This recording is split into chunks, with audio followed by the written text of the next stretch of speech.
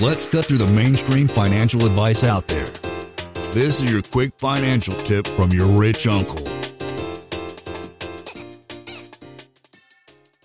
Going back to the whole community thing, your network is your net worth, is what we always say. And I still have free onboarding calls. If you guys want to get signed up for that, please go to the website. I think it's simplepassivecashflow.com/contact. But we ask you guys to join the club first, do your pre-work first before booking that call with me. Some strange people that they'd like to do everything by themselves. Most of them are introverts, obviously, but these are the guys like investing in notes and private money lending, and they stay to themselves.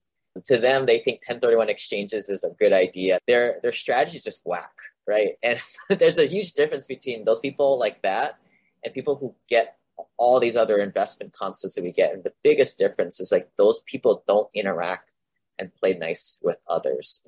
From somebody who sees a whole bunch of different people, the successful people and the people who they might have a semi-high net worth, but they're just doing it the wrong way. They're driving around with the handbrake on. It's the ability to who you know and collecting the best practices from your network. So just another plug for community there.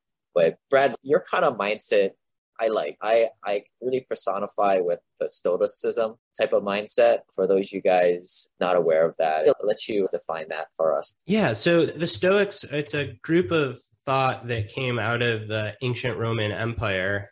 And it is very much one of trying to cultivate equanimity, an ability to absorb life's highs and lows. And counter to common belief, Stoicism is not about not feeling emotion or not showing emotion. I think a lot of people are very misconstrued and confused about that because we hear, oh, you're so stoic, you don't show emotion. No, the Stoics had tons of emotion. But what they realized is that the human life is going to contain all kinds of highs and all kinds of lows. And if you're going to have skin in the game and you're going to care deeply about pursuits, eventually those pursuits are going to break your heart because they don't always go your way. And what Stoicism teaches is that you take the highs and you smile and then you kiss them goodbye. And you take the lows and you let them hurt you and then you kiss them goodbye because everything's impermanent. There's this quote at the start of the book from a Stoic philosopher, Epictetus, that said, people complain that their hands and feet are hurting and calloused. Of course, your hands and feet are hurting. If you're going to live a life and you're going to use your hands and feet, then your hands and feet will become hurting and calloused. The point being that there is no free lunch.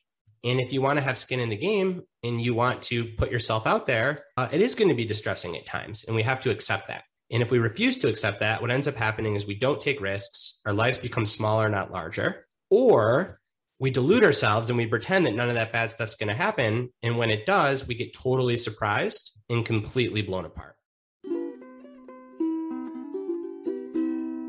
Lane is not a lawyer, CPA, but the dude did quit his engineering job and now owns thousands of rental properties.